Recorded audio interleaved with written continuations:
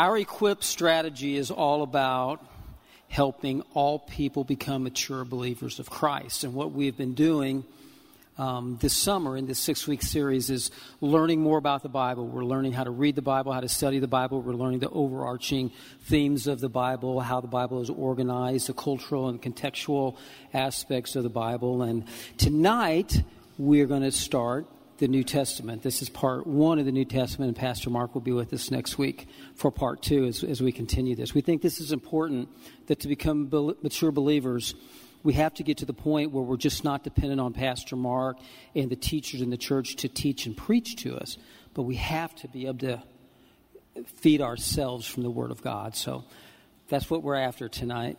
You know, my favorite place in Chicago, hands down, is the Art Institute of Chicago. I love the Art Institute even more than I love Giordano's Pizza.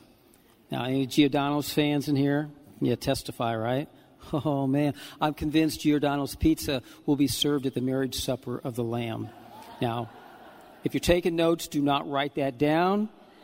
I want Pastor Mark saying, what was this all about?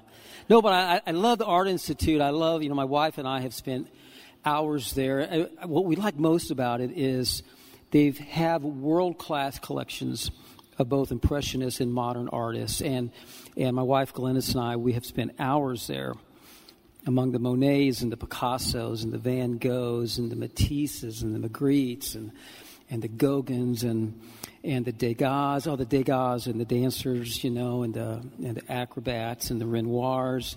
They have these Monets. They have a one Monet gallery, and it's got the study of the haystacks. I don't know if you've ever seen any of Monet's haystack pictures, but they're just so fascinating, and I just love this stuff. I love Jackson Pollock. A lot of people think Jackson Pollock just makes a bunch of scribbles.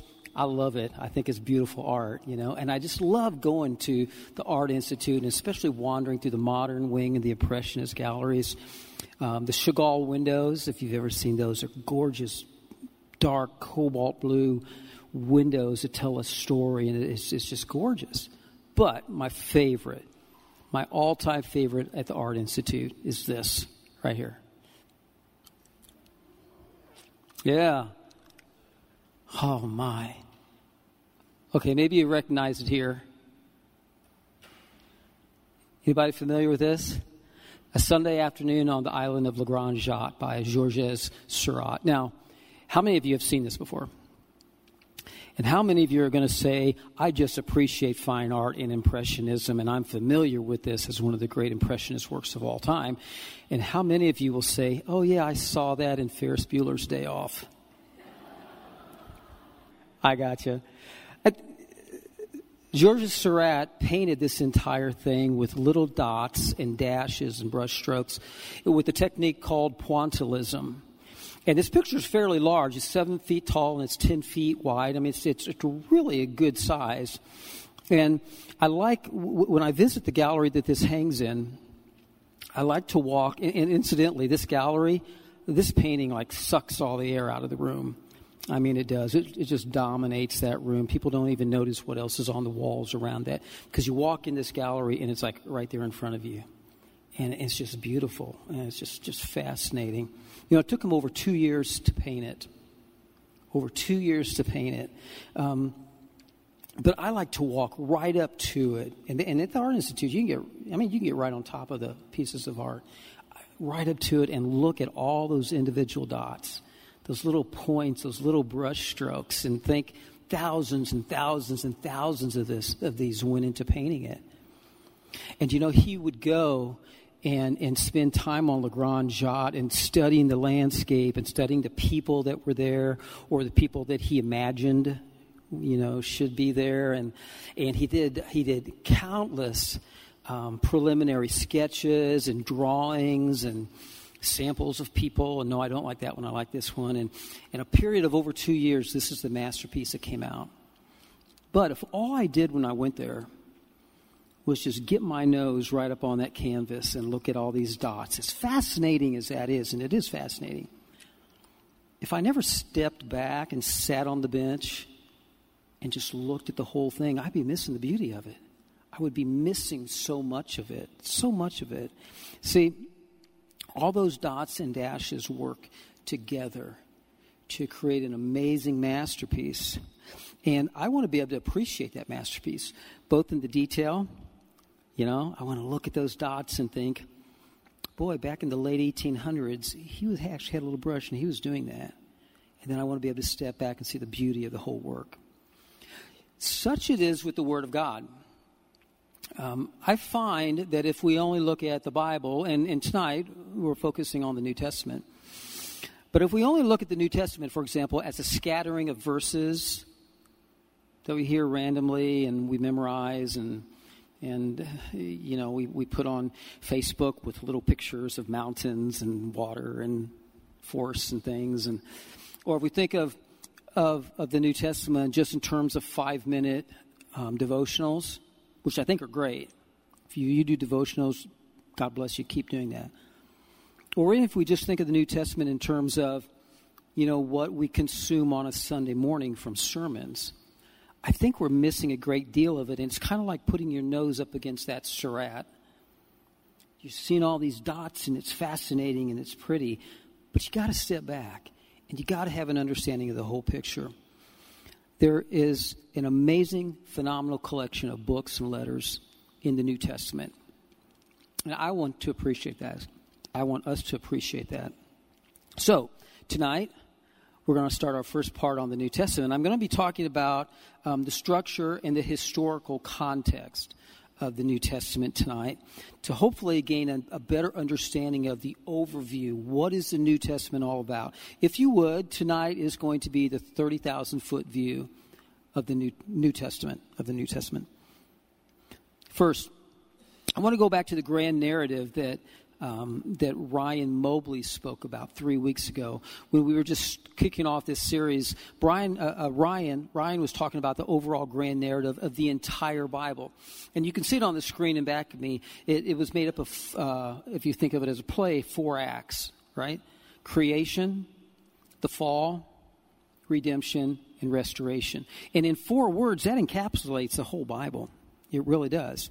Now, the first 2 of those, creation and fall, were pretty much covered in the Old Testament. The second 2, the third and the fourth parts, are alluded to and prophesied about in the Old Testament, but they're actualized, realized in the New Testament. And we want to see that tonight. And those last 2 ones are redemption, you see them, and restoration. Redemption is the first of those 2. A loving Creator was determined to turn the evil and the suffering that we had created into something good that would be to His ultimate glory. That's what drove the Creator. So this third movement of the great narrative shows God implementing a master plan for redeeming His world and rescuing fallen sinners. In the person of Jesus Christ, God Himself comes to renew the world and restore His people. And the grand narrative, that whole grand scheme climaxes with the death and the resurrection of Jesus. That's it. And then that last one, restoration. The story doesn't end with redemption, right? God has promised to renew the whole world. And the Bible gives us a peek into this glorious future. We see it in the New Testament, right? Jesus talks about it in the Gospels, and then we see the book of Revelation talks about it. The restoration of all things will take place in 2 ways. 2 ways. First, Christ will return to judge sin and evil, and He will usher in righteousness and peace. That's the first thing. We could stop right there, right? Can you imagine a world of righteousness and peace that we get to dwell in forever? But second, God will purge this physical world as well of evil, and the redeemed will live eternally in a new heaven and a new earth. That's what we're looking forward to in the future. So as we look at this grand narrative behind us, we see that the first 3 stages have already taken place, and we are living in this redemptive age, and we look forward to the final act, the final movement of this grand narrative, that of restoration. Let's talk about the eras, I got to pronounce that well, the eras of the New Testament. You see them behind me. We talked about the same sort of thing with the Old Testament. The New Testament historic eras can be broken up into 3 pieces: Gospels, church, and missions. And it's interesting when you take a look at this same type of graphic that we used a couple weeks ago for the Old Testament, the amount of time it spanned in the Old Testament, thousands of years.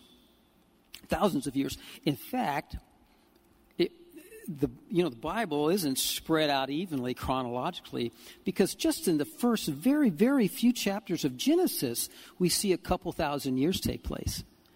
And then God gets on with the story, right? Well, we get to the New Testament, the entire historic span of the New Testament covers about 60 years. And we'll talk about that in a bit from the Gospels through the end of the book of Acts. It's about a 60-year period. But what an amazing 60 years they were, huh? Yeah, God redeemed the fallen race of humanity, and he established his church on the earth in those 60 years. Remarkable. Probably the most remarkable 60 years in the history of mankind. So let's go. I want to break down each of these eras, these historic eras. The first one is the gospel era. If I can summarize it, basically this very short. Jesus comes in fulfillment of Old Testament prophecies of a Savior, and he offers salvation and the true kingdom of God. Some people accept, some people reject. He is born, he grew, he ministered, and he was crucified, buried, and resurrected. And he ascended back into heaven. Now, the gospel era, this first era, is all about Jesus. It's all about Jesus. It's about roughly 30-year span is what it makes up. So it makes up about half of this historic window of the New Testament. We can break down the gospel era into 4 different parts. That's how we can attack it. The first is the early life of Jesus from birth up into his baptism. The second is his early ministry. The third is his latter ministry. And then the fourth piece is his arrest, his trial, his crucifixion, his death, his resurrection, and his ascension. And there's a great portion of this that, looking at just pretty much this 1 week in history, and even a few days, takes up a good part of this. The first part is Jesus' early life. Now, I'm going to get my point tonight is to give us an overarching view of this story, the arc of the story of the New Testament. So I'm going to run through this fairly quickly, and I hope you don't feel like you're drinking from a fire hose. But I also hope I see a lot of heads nodding, because I think you understand this. I just want to put this in the big picture. So we start with the miraculous conception by the Holy Spirit of a virgin named Mary. And Jesus is born. Jesus, the Son of God, is born to Mary in the town of Bethlehem. And they have a brief excursion down in Egypt to escape Herod, who wanted to kill them. They returned back to Israel when it was safe, and they went to Nazareth, which was their hometown. There Jesus became a carpenter, learned the trade of a carpenter, and he grew up a fairly, for all we know, pretty normal life from childhood, except for the fact that he never sinned. And all of you who have raised children, you know that's a miracle right there. All of you who were children, you know that as well. So by the time he's 30 years old, his cousin, John the Baptist, is out preaching and calling the nation of Israel to repentance, and Jesus goes to be baptized.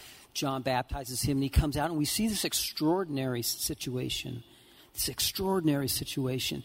Jesus, God in the flesh, comes out of the water. God the Father, his voice comes from heaven saying, "This is my beloved Son in whom I'm well pleased." And the Holy Spirit descends in the form of a dove and descends on Jesus. This is the first time we see all 3 parts of the triune Godhead. And they are there all at one time, revealing themselves, manifesting themselves to mankind. After that, Jesus is led by the Holy Spirit into the desert. He's tempted 40 days by Satan. And after that, Jesus comes out sinless, and now he's ready to start his earthly ministry. So that takes us to the next part of this gospel era, and that is the early ministry of Jesus Christ. He has 2 aspects to his ministry. The first is he's the Messiah, or as the word translated in the New Testament says, the Christ. The Christ means the Messiah.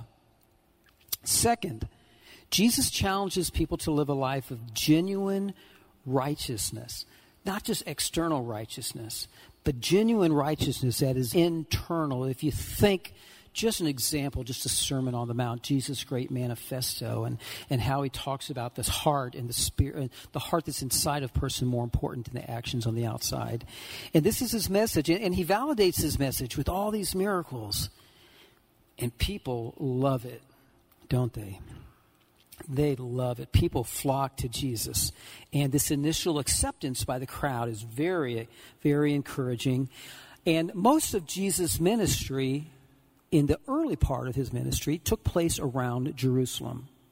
Now, I'm not going to get into the geography of the Bible, but I do think this is something that Christians need to have good understanding of. When we say Jerusalem or Galilee or wherever, there's a reason the Bible talks about places, and I think it behooves us a bit to kind of get a general understanding in our mind where all these places are. Just if I talk to you about St. Louis, 100 miles south of here. If I said, Chicago, 200 miles north of here. And I think we need to have at least that general understanding.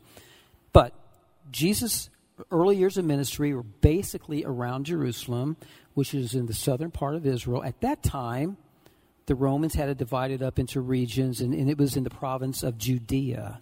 And Jerusalem was about at the top of the Dead Sea, except due west from the top of the Dead Sea. So, go to the next part of this breakdown is Jesus' latter ministry, the second part of his ministry. And what we find when we look at the second part of Jesus' ministry is his popularity didn't last. It didn't. The religious leaders start getting profoundly jealous of him, and they're stirring up animosity towards Jesus, and this results in a progression in Jesus' ministry pattern. He changes his ministry pattern a bit here in the second half. He begins to focus more attention on the mounting opposition from the religious leaders, and you hear him speaking out to and against the religious leaders, warning them of the seriousness of their attitude. And at the same time, he began setting more and more time aside for direct ministry to his disciples in the latter half of his ministry. And what he's doing is preparing them for the time when he's going to be gone, and the ministry is going to fall onto them directly. He also begins challenging the multitudes that are following him, and he encourages them to count the cost of what they're doing. And though he travels a lot in the second part of his ministry, Jesus did travel quite a bit in the second part. Most of the time he was based out of Capernaum, and Capernaum is on the north bank of the Sea of Galilee. So if you think of Israel being this long, I've heard some people say that Israel is like if you take Massachusetts and flip it up on its side, it's about the size of it. And you think of Jerusalem down in the southern part with the Dead Sea. Do you see that? And up here is the Sea of Galilee, and Capernaum was up there. So that's how Jesus' geography kind of changed during the second half of his ministry. Finally, the last part of the gospel era is where everything comes to a head. Jesus returns to Jerusalem. We know what happened during that Passion Week. We know how Jesus came into the city and everyone was excited. The streets are filled and they're cheering and praising him. And by Friday, they're crying, "Crucify him. Give us Barabbas. Crucify Jesus." And that's how we wrap up this story of Jesus. He's crucified, as we know. He's laid in a tomb on Friday night. He spends parts of 3 days in the tomb. And on the third day, he came back to life. Praise God. Yeah. And that whole piece wraps up then with Jesus spending time. He sees his disciples, gives them instructions, and finally he ascends into heaven before their very eyes. So that's the gospel era. That's the first part of this historic story, this narrative that we see in the New Testament. The second part of this narrative is the church era. The church era. The church era is found in the first 12 chapters of the book of Acts. And in summary, very brief summary, Peter, shortly after the ascension of Jesus, is used by God along with the other apostles to establish the church, God's next major plan for man. That's the summary of what the church era is all about. Like we did with the gospel era, we can break this down into 4 parts. And the 4 parts we break down into are creation, which is the birth of the church, growth, which is organization of the church, persecution, where we see the first Christian martyr, and then transition, where we transition out of this Jewish sect into something much, much bigger. The first one, creation. The church was born in Jerusalem. The Church of Jesus Christ was born in Jerusalem. And he told his disciples, if you remember, he told his disciples to stay there and wait. Wait in Jerusalem till the Holy Spirit comes upon you. And he told them that they would be his witnesses in Jerusalem, which is where they were, in all of Judea and Samaria. Judea was the province they were in. Samaria is, this is my map over here. Samaria is up here.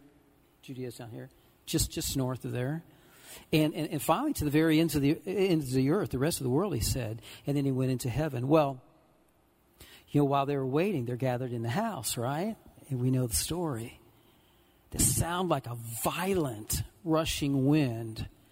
It doesn't say a wind blew, does it? It says the sound of a violent rushing wind. And there were flames of fire that were on their heads. Now, when I was growing up in Sunday school, I can still see this picture. And it shows this room and all these guys with beards and robes. And they're just kind of sitting there, and there's this little tiny flame here. And I don't know, I think it's like there's a curtain blowing in the window or something. Folks, there was a violent sound of a violent rushing wind. Hey, I live in central Illinois. I've been in my basement before when tornadoes are flying about. I know what violent wind is like. Can you imagine what that was like? And I don't think there's a little flicker, like a cigarette lighter or something. I mean, I think Holy Ghost comes in power, right? I can just imagine what those flames looked like that rested on these people.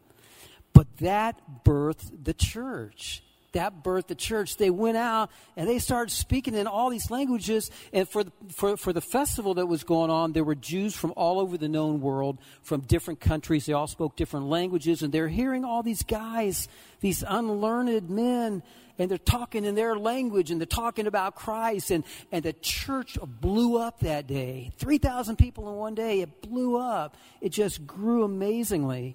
And that was the beginning of the church. The first part of the church era was how it was birthed in power of the Holy Spirit. When we look in Acts 6, we see the second part where we start to get some organization with the church. And in fact, what it was talking about was that there were widows of Greek-speaking Jews who were in Jerusalem, and someone had to take care of them, and the apostles couldn't do it, so they appointed deacons. So now you see them start forming some kind of church structure. The church is getting organized in Jerusalem, and we see that happen. And in the 7th chapter of Acts, we see the next part of this church era, and that's persecution. Now, I want to be clear, okay? Peter, John, the other apostles, they had already been threatened before. They had been in prison. They had been flogged. And they just went back out and kept preaching the gospel. They were put in a cell, and God got them out, and the cell doors were still shut. I mean, they were being persecuted, but in the 7th chapter of Acts, things take a really sinister turn. There's a man named Stephen, and he's a man full of the Holy Ghost, and he's preaching, and some Jews arrest him and say, don't do that. And they couldn't get him to recant. In fact, he kept pressing, talking to them about his Christ, his Jesus. And they stoned him on the spot. He became the first martyr. And then the Bible says a persecution broke out throughout Jerusalem so badly that all the Christians except the apostles fled the city. And where did they go? Judea and Samaria. Yeah, that's the second part of that command from Christ, wasn't it? Be my witnesses in Jerusalem. Okay, you're not going out. Let's have some persecution. Now they're being his witnesses in Judea and Samaria. And we read some different stories about Philip and other people. And we see how that persecution caused the church to scatter. And finally, the last piece of this era is transition. We start seeing something happen now in the church. Saul was a Pharisee. He went by the name Saul of Tarsus because that's where he was from, separate himself from other Sauls. And he was very, very orthodox. He was holding the cloaks of the people that stoned Stephen. He was there. He held their coats, and he approved of it. And now he's so zealous because he thinks these Christians they're not known by Christians yet, but he thinks these people are so wrong that he's going and grabbing them and throwing them into prison. And doing that in Jerusalem wasn't enough. He decided to go to Damascus, Syria, because there was an enclave of Christians in Damascus, Syria. Remember what I said earlier about Jews from all over the world had come to the festival and heard Christ preached in their language. Well, after the festival, they all went to where they came from. And that planted that seed of Christianity all the way through the Roman world. So there's this enclave of Christians in Damascus, Syria, and Saul's like, I'm going to go get them. I'm going to drag them back to Jerusalem. And on his way, he comes into a meeting with Jesus Christ, the living Savior. Christ strikes him down on the road to Damascus and talks to him, and basically he gets converted right then. And Jesus tells him that he is going to be a missionary to the Gentiles. This dyed-in-the-wool, Orthodox Jewish Pharisee is now called to go to Gentiles and bring them the gospel. Back in Jerusalem, Peter sees this vision that God gives him. And without going into all the details of vision, the basic meaning of the vision was that the gospel message is to be taken to the Gentiles, in specific to a man named Cornelius who lived in Caesarea. And he was a centurion in the Roman army. He did what God wanted him to do. He didn't want to at first. But he goes to see the centurion, this Gentile. And not only does Cornelius and his family accept Christ, everyone in his household, they get baptized in the Holy Spirit. Peter said just the way they did on the day of Pentecost. These Gentiles receive the baptism of the Holy Spirit. And for a Jewish person to see that, wow, that was transformative. That was transformative. So what we see now is the church age is changing into something bigger. And the next era I want to talk about then is the missions era. That's the third era of the New Testament. In the Gospels, we were pretty much talking about Jesus, right? In the church age, we were pretty much talking about Peter. And now in the missions age, we're talking about Paul. When he got saved, Jesus changed Saul's name to Paul. So that's who we're talking about. Basically, Paul expands the church into the Roman Empire during the next 20 years. This era can be divided. Usually it's divided by the missionary journeys that Paul took. That's how we look at the rest of the book of Acts. Is he had 3 missionary journeys.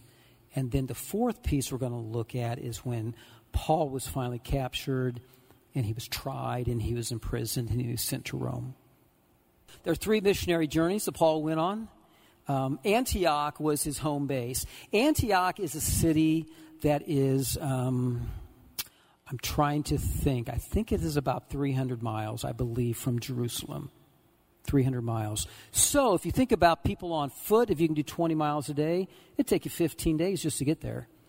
But that was his base home was in Antioch. Interestingly enough, it was Antioch, the Bible says, that the disciples were first called Christians. So when we think about the birthplace of the church being Jerusalem, we think the birthplace of missions to be Antioch. So his first trip, what Paul did was his first trip, he went north from Antioch up into Galatia. And Galatia was a region. It's not one city. It was a region. And he spent 2 years up in Galatia going to different churches up there. And it was very encouraging work. And he came back home to Antioch. It says he was at Antioch. He was back home for quite a while. And some guys from Jerusalem came. And these people from Jerusalem came and said, they're preaching, they're saying, you cannot be saved unless you obey the law of Moses, unless men are circumcised, unless you follow the Mosaic laws. And And Paul, with his friend Barnabas, who'd gone with him and seen all these Gentiles get saved, they are riled up. And they got a party together, and they all went down to Jerusalem. And they met with Peter and James and John and the other church leaders. And they had a big conference there. And this conference is very critical to our understanding of the growth of Christianity among Gentiles. Because that was when they all got together and decided, nah, this is wrong. To be a follower of Christ, you do not have to follow all the Jewish laws. You do not have to be circumcised. You don't have to follow the rules of the synagogue. No. And they just laid out a couple of very basic things that they thought they should do. And Paul and Barnabas went back to Antioch. They were pretty satisfied. And it wasn't long then. I mean, they feel kind of justified now in their mission, to the Gentiles. They go off on their second mission. And they go around to the same places again in Galatia. And then they wanted to go into Asia Minor, which is Turkey today. And Paul had a vision of a guy in Greece, in Macedonia, had come to us, and he just knew the Spirit was telling him that. So Paul goes into Macedonia or Greece, if you think of that part of the world, and he went to a lot of places that you may recognize these names: Philippi, Thessalonica, Athens, Corinth. He spent 3 years preaching the gospel in Greece now, and then he came back to Antioch. And then finally, he goes on one more trip. This is his third trip. Paul goes off on his third missionary trip, and he goes back to the same places. He goes back to visit people in Galatia and visit places in Greece. And then he finally is able to go to Asia Minor. You think of some towns like Ephesus, that rings a bell. If you think of any of the churches from Revelation, those are all in Asia Minor. And finally he goes to those places. And when he's done with this last trip, even though people told him, don't go to Jerusalem because they'll kill you, Paul goes to Jerusalem. And he gets in town and he's in the temple, and they arrest him, and there's about a riot going on. They want to kill him. The Jews want to kill him, and the Romans come down with horses and soldiers, and they drag him out, and they save his life. And basically, for safety's sake, they sent him up to Caesarea, which is a beautiful city on the Mediterranean Sea, and there was a big Roman garrison there. And he was there for 2 years to be tried for a crime that they couldn't even identify. The first governor tried him and couldn't find anything wrong, but he wanted to make the Jews happy, so he didn't let him go. And a couple of years later, a new governor comes, and he says, well, why don't you go back to Jerusalem to face your accusers? And at that point, Paul just said, hang on, I'm going to appeal to Caesar. He knew if he went back to Jerusalem, they'd kill him. So that's how Paul ends up going from Caesarea to Rome. In the last 2 verses in the book of Acts, it says, talking about Rome, it says, he lived there 2 years at his own expense. He welcomed all who came to him, proclaiming the kingdom of God, teaching about the Lord Jesus Christ with all boldness and without hindrance. So this is the last that we hear of him in the narrative of the Bible, the direct narrative. I mean, we piece things together from what we read in some of the letters and stuff. It's widely believed that Paul was released after those 2 years. It's about 62 A.D. But in 64 A.D., something happened. Something in history happened. Rome burned. If you remember that from history, Nero was the emperor, and Rome burned. And Nero, looking for a scapegoat, blamed the Christians. And he went on a rampage against Christians. A rampage. And he was burning Christians. And it was during that time that Paul was re-imprisoned, and he was executed. And it was during that same time that Peter was also arrested. And church tradition says that Peter was crucified upside down because he refused to be crucified in the manner of his Lord. So that's the era. That's the era from gospel, church age, to mission age of the New Testament. I want to talk to you real briefly about the organization of the books in the New Testament. We talked about 2 weeks ago the organization of the books in the Old Testament. The books in the New Testament can be divided into 5 sections, at least how we're looking at them today. We're going to look at 5 sections: gospel, history, Pauline letters, general letters, and Revelation. So, as I said earlier, When we're talking about the gospel era, the Gospels are the books that actually tell the story of Christ. They're biographical. Some people lump them in with history, but actually these are biographical books. They're biographical writings. They're also thematic portraits. Think of a series of portraits of Jesus' life that place, for example, as I mentioned earlier, very little emphasis on his early life and a great emphasis on the last week of his life. They tend to follow the chronology of his life, but not strictly. And not all the Gospels cover the same events. Let me give you an example of some of the difference. Let's just think about the birth story of Jesus, okay? Just the birth story. In Matthew's telling the story. He starts with the genealogy of Jesus. He's starting with Abraham, and he talks about the genealogy all the way up to Joseph, and then he jumps right into Mary being with child of the Holy Spirit, and Joseph finding out, and an angel coming to Joseph and saying it's okay, and then it basically just says Mary had the baby. She had the baby. And then it jumps into the story of the Magi, or the wise men. And that's where we see the story of the Magi, who had seen stuff in the skies, so they headed to Jerusalem. They understood a king was there, and of course Herod found out and wanted to know when they saw these things in the sky, and where was this baby supposed to be, and he sent his soldiers to Bethlehem to kill all the children 2 years and under, and Mary, Joseph, and Jesus left, and then they eventually returned to Nazareth. So that's the part that Matthew talks about with the birth story. Book of Mark, nothing. Mark doesn't share anything about the birth story. He just starts his story with John the Baptist, starts talking about John the Baptist. Luke is where we hear a lot of the stories that we celebrate at Christmas time. Luke backs it up. Luke was a very meticulous historian. Very meticulous. And I think Pastor Mark is maybe going to talk about Luke in the book of Acts next week a little bit. But he starts his story talking about the parents of John the Baptist. Elizabeth, being Mary's cousin. And he's talking about John the Baptist's parents, Zechariah, and how an angel came. Actually, he names him, said it was Gabriel. Gabriel came to Zechariah and said, Elizabeth's going to have a child. And, Mary comes and visits them. An angel appeared, the same angel, Gabriel, appeared to Mary and told Mary the same thing. That's where we see the Magnificat, Mary's song. My soul doth magnify the Lord. It's a beautiful, beautiful song that we see in Luke. And then it talks about the birth of John the Baptist, and then back to Jesus. Okay, starts talking about the census. The Caesar had proclaimed the census, and Mary and Joseph came down from Nazareth, and then it said Jesus was born and placed in a manger. Talks about the angels and the shepherds. That comes from the Luke account. And the Luke account then also talks about when they took Jesus to the temple in Jerusalem, which was about 5 miles away. They took him there on his 8th day. So the last gospel is John. John does not tell the story of the physical birth of Jesus at all, but he talks about it more in existential terms. And I think this is one of the most beautiful passages in the New Testament. In the beginning was the Word, and the Word was with God, and the Word was God. In him was life, and that life was the light of men. Oh,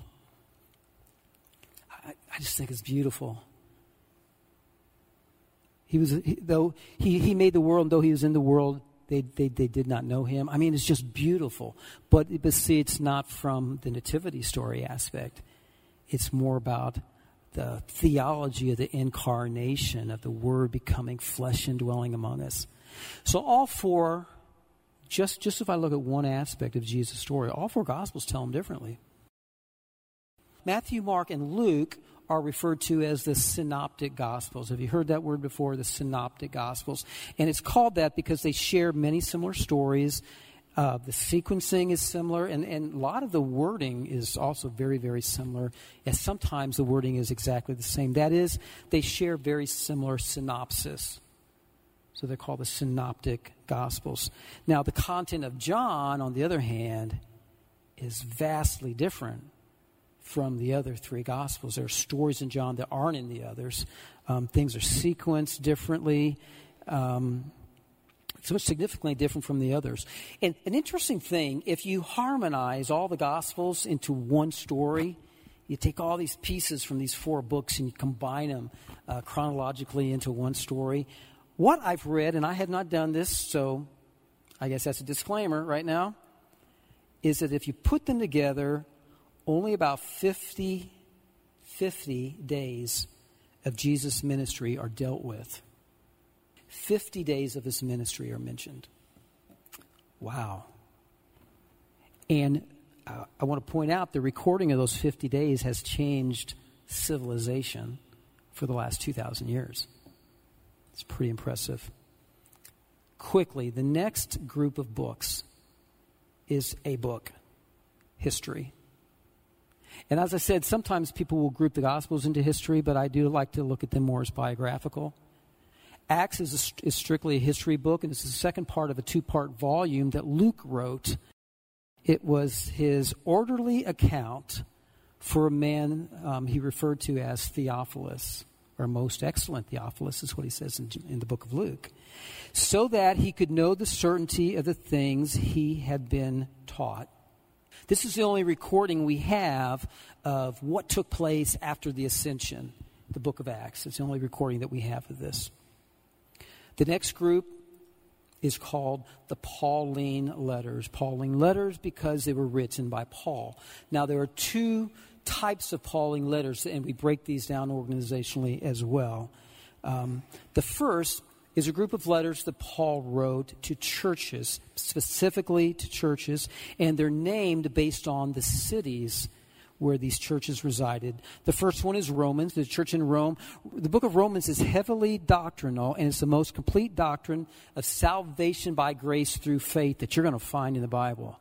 In fact, if you ever doubt how intelligent Paul was, oh my lands, read the book of Romans. It is written at a very high scholarly level. You know, you hear things like the newspaper is written at a 4th grade level and that sort of thing. I feel like the book of Romans is written at like the 2nd year grad school level.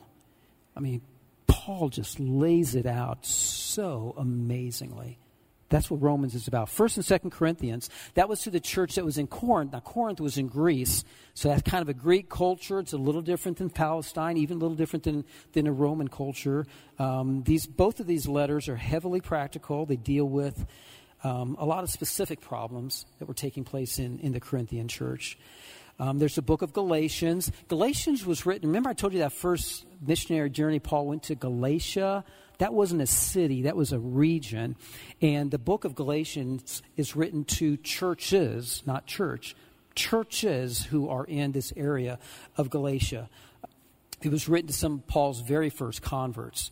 And it's laser focused on a refutal of legalism. Remember I told you these guys, after he came back from that journey, came down from Jerusalem, said, no, you got to do this, got to do this, you got to be circumcised, you got to follow the Mosaic laws. Well, that's what was happening in Galatia.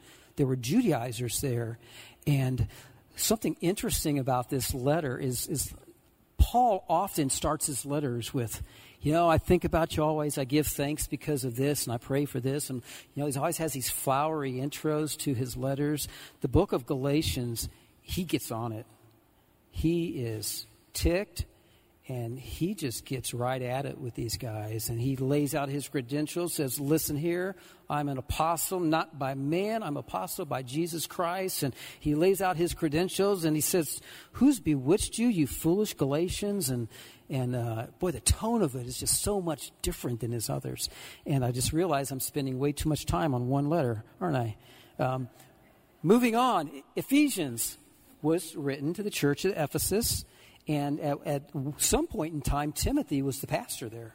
At some point in time, it deals with the believer's position in Christ. Philippians was the church of Philippi, and if you may remember from the book of Acts, Paul got to spend a little time in a prison there. That was a rough town, and it's a warm letter of joy despite trials. Colossians was written to the church of Colossae. Imminence of Christ is its theme. And then 1st and 2nd Thessalonians to the church at Thessalonica. These are very personal letters dealing with issues in the Thessalonian church. And it also includes prophecy, prophesying. It talks a lot about apocalyptic topics. A lot of people believe that 1 Thessalonians was the very first letter that Paul wrote. Some people feel that Galatians was the very first letter that Paul wrote, and they try to piece that together with how it lines up with things in Acts, but I'm just throwing that out there. And then the other type of Pauline letters are the ones that he wrote to individuals. Now, 3 of these letters were written to pastors, and they're actually called the pastoral letters. That's 1st and 2nd Timothy and Titus. Those were written to pastors of a church. Like I said, Timothy at that time was in Ephesus. He was a pastor there. He talks about a lot of church issues in 1 Timothy, and in Titus talks about a lot of church issues. Something interesting about 2 Timothy. I told you that after Rome burned, that Nero went on this rampage, and Paul was arrested again, and then he was executed that time. 2 Timothy was written in that second imprisonment.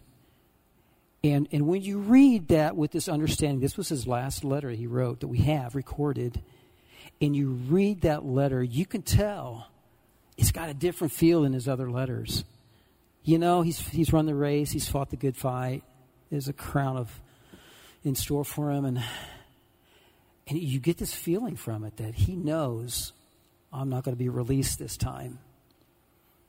But understanding where this falls in history helps you to interpret and receive the things that he's talking about. And there was one other letter that Paul had written to an individual, and that was the book of Philemon, which is really different from all other books in the New Testament or the Bible. Philemon was written to a slave owner, and it's urging him to give lenient treatment to a runaway slave who became a Christian and is going to come back. So it's kind of an interesting topic, but there's a lot of good things to be taken out of that book. And then there are what's called the general letters. Now, I've been calling these letters, they're also commonly called epistles, and epistle means a letter. Epistles were not the wives of the apostles. Okay, that's an old, really bad joke, but I had to say it. Epistles are letters. So these are the general letters, or the general epistles, and they were written by individuals to a broader audience is how they were written. They're usually named according to their authorship, except for the first one, which is Hebrews. And a lot of people think maybe Paul wrote it, and it never says that, but they try to pick up on clues on writing style. Basically, we don't know who wrote Hebrews, but Hebrews is heavily doctrinal. It draws largely on the Old Testament, and it teaches New Testament truths by drawing on the Old Testament. It's definitely written to a Jewish audience. I mean, you could tell by the way the writer pulls from the Old Testament. James is a incisive, practical treatment of the outworking of Christian faith in everyday life. James was written at a time when there was a lot of stirring going on in Palestine. The Zealots were rising up. There was a lot of class inequality. You had the rich landowners that were affiliated with the Romans, and you had the Zealots who were trying to cause trouble. And James deals with a lot of those things in here. He deals with a lot of those aspects. And then there's 1st and 2nd Peter, written to believers in Asia and Galatia, and it does deal with response to suffering and opposition. And there are the 3 letters that are attributed to John, 1st, 2nd, and 3rd John, and finally Jude, which is a very, very short book. Then the last section of the New Testament is Revelation. And I give Revelation a section all its own. It is unique, not only in the New Testament, it's unique throughout the entire Bible. John, whom most people assume to be the same John as the Apostle John, the author of the 4th Gospel, was imprisoned, he says, because of the Word of God and the testimony of Jesus. And he was on the Isle of Patmos, which is in the Aegean Sea. The Aegean Sea, if you look at Israel coming up here and around through Turkey and Greece, that's what's in the middle there. So it was, you like my maths? I'm sorry. I should have had a whiteboard or something. But he was imprisoned on this island, and it says he received the revelation of Jesus Christ and was instructed to write down what he saw. Now, this could be considered a letter in some sense. Kind of a stretch, because I mean, if you think of Luke and Acts being written to Theophilus, the book of Revelation, it says, was addressed to the 7 churches in Asia Minor. Philadelphia, Smyrna, Ephesus. I have to look at the list. Pergamum, Thyatira, Sardis, and Laodicea. But we basically look at it as a standalone. It's prophetical, and it is apocalyptic, and it deals with the nature, events, and chronology of the end times. So that's the 5th category of books. It's very own. So the last thing I want to do real quickly is to show you how these books fit against this era we talked about, this timeline of the New Testament. So if we can go to the next slide. First of all, the books of the gospel are really easy, right? The gospels go to the gospel era. I wish they were all that easy, but they're not. The second one we want to look at is the book of Acts. The book of Acts, as we talked about, when I was telling you the scriptural references when we went through those eras, is split. The first 12 chapters talk about the church era, and basically the next 16 chapters talk about the missions era. Then, if we want to look at the epistles, these are the only epistles, both Thessalonians, both of the Corinthians, Galatians, and Romans and James. These are the only ones that were actually, they actually took place during the time of the book of Acts. They were written and delivered in that time frame. These are the only ones. You see 6 of those were Paul's, and then there's one of James. And don't know if you know, but James was eventually murdered in Jerusalem outside of the temple. He was murdered there. So to go further, if we look at the rest of the epistles, they all happen later, after, it's in the missions era, but it's after the book of Acts is completed. Remember the book of Acts finished with Paul going to Rome, and he's in prison for 2 years. That's how it ends. So these next 4, if you look at them, Ephesians, Philippians, Colossians, and Philemon, these are called the prison letters or the prison epistles. These were written during that 2-year period when he was under house arrest in Rome. And if we go beyond these now, we see after he is released, we see Timothy, Titus were written during the time as expected between his release and his re-imprisonment. And then, as I mentioned, 2 Timothy, he is now in prison again, and he knows he's going to die. You read Ephesians and Philippians, Colossians, and even though he wrote it from prison, there's kind of like an optimism in those letters. I think if I was in prison, even if it's house arrest, I know he wasn't in a hole in the ground, but still, he was in prison, right? And I think of how I would write, and yet Paul had this optimism. It's like he knew his God was bigger than this. And then you read 2 Timothy, and he still has faith in God. That's not changed at all. But you can just kind of tell he knows this is it. And then you look at finally the last. If you want to put the last books up there, please, Nathan. Hebrews and Jude were written closer to that same time period.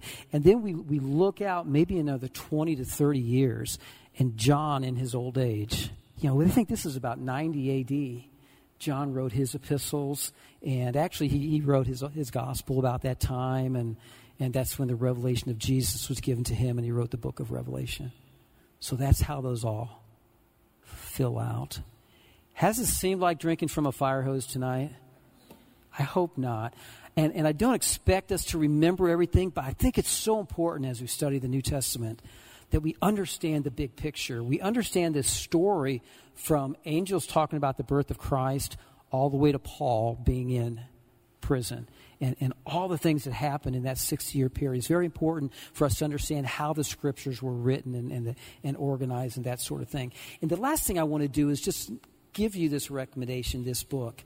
I do not study the New Testament without this book open. This is called the IVP Bible Background Commentary for the New Testament by Craig Keener.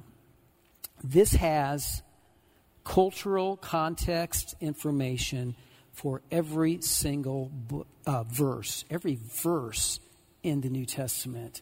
It puts it into context of what was going on, of the nuances of the language, of how these things were received by first century Christians. I honestly, when I'm studying, I don't mean just sitting down, I'm just going to read because I just feel like reading the Bible. But when I'm studying, this is how I do my deep dive. I always do it with this book. And I would encourage you, if you're interested in that type of thing, studying the New Testament to that level, I encourage you to pick this up. Let's pray, and then we can be dismissed. Father, I just pray that you'd help us to be students of your word and just to love it, God. Lord, David delighted in your word. He delighted in it. He meditated on it day and night. It was such a joy to him, Lord. He consumed it. And I pray, God, that's what I pray for us, that we would just love your word. Let us consume it. Let us delight in it and meditate on it. Let it just saturate our minds and our spirits, Lord. Help us to understand these things that we've learned tonight. And Lord, I just pray that as we go through the last week of this, Lord, wrapping up next week, that you would just reveal things to us, Lord, about your word and reveal things to us about your New Testament. We pray this in Jesus' name. Amen. Good night, everybody. Grace and peace.